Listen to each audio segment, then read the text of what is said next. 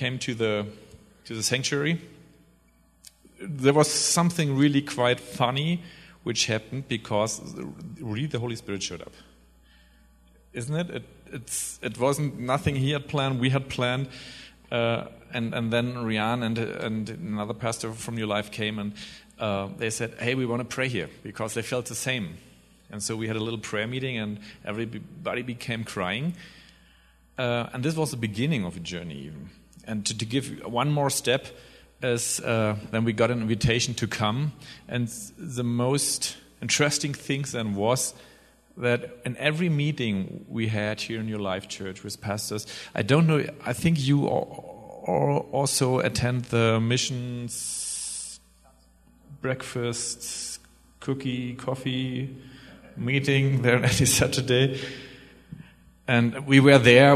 It was my first time in the United States ever. So, and then somebody, I think it was Dickie Schong or Al Schong, and they asked me, do you want to share anything about Germany? How is the spiritual situation? We weren't prepared for that question, so we simply started to talk. But what happened is, again, the Holy Spirit showed up in a real intense way. So on the one hand, that's something what really was very helpful for me to see, that the Holy Spirit has something prepared here. But on the other hand, and that I want to add, is it's like in a marriage. The Holy Spirit can tell you, hey, this could be your wife, but I have to be married to her the whole life, not the Holy Spirit. So what comes to this, as the Holy Spirit was in a wonderful way in it, was that we got to know each other more and more. And Rian has kind of like of a South African background.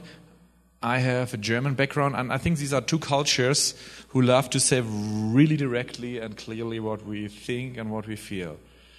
And I think this was something, I think, where we always love to provoke each other, because, but, you know, it's like when you have two boys, and they can say, hey, I like you, so they make boof. But it means, hey, I like you. And it was not in a bad way, absolutely not, or like we weren't provoking in a bad way, nothing. But through all this, we found out that it's not only something there in between the Holy Spirit has prepared. That's one level, that's an important level. But the next level was that we got to know each other. And we found out we think a lot like the same when we talk about issues.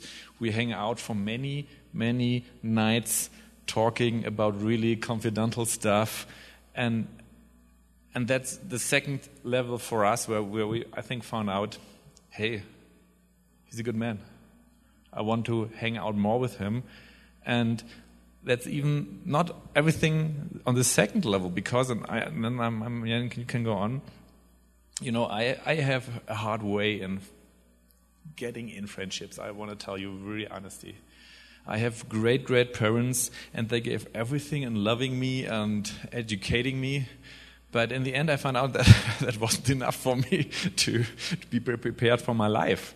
And so I had really a hard time to learn how to find a job, how to get education, how to find friends and everything in that. And so the point which really where Rian did a big difference to many other friends I have was, and I never expected that. But that was interesting, because the friendship started like you know now, and then hanging out a little bit more and knowing, hey, he's great. But the most important thing was that in a very confidential situation for us, and I tell you the story, our big church, we built a big venue, and so in the end we had big money problems because we had somebody who betrayed us. And so in the pastoral board, we took a very heavy decision to say we dismiss us as pastors in the church, because we are the one with a vision. We can't dismiss the little man in the church. So when we have faith for this church, we dismiss ourselves. So God, and this is also the Holy Spirit in that, and so I dismissed myself in the church. And I asked God, is it, your way of showing me go back, become a teacher? I was a school teacher before. And God showed up and he said, no, I want you to go on in the church like you, as if you were on staff. And I will support you better than before. That was a promise. And so my wife and me, we even didn't go we decided not to go to the job department in Germany to ask for money. And this, we took 2 weeks, and it was really heavy to take this decision for me, you can imagine. And then we said, God, here is your promise. We only stand on your promise, and we believe that you will support us. And 1 hour later, an email from this guy came. And he said, hey, we will support you. And why I tell this story is because friendship is not only about liking each other. What he showed me with this is, I want to be there for you when you have a need. And this is something where I really learned something about friendship is, in the past, very often, I wanted to give, I wanted to open my heart, I wanted to invest in friendship, but I learned I have to wait that the others have a chance to give something back. And so Rian already started with that, and this really impressed me that he not only wanted to be something, and in this moment we didn't hang out with each other, we didn't know only our names and our email addresses, but this was something so crazy for me. He didn't know me, but he wants to help us in this really, really, strange situation. Yeah. Okay, now you can go on, perhaps a little bit. So yeah, I mean, I don't know. I mean, maybe the best thing for me to say about our friendship or anything is maybe to answer any questions that there are. No? Yes? No? Yes? 2 questions. Do you have a question or just? Yeah, I mean, it's a good question, because, I mean, obviously Fabi lives in Berlin and I live in Colorado Springs. So, and I mean, we're really close friends. I think, honestly, low expectations, just to be honest. I mean, I just have some friends that they put expectations on and it's just like, dude, I cannot do that.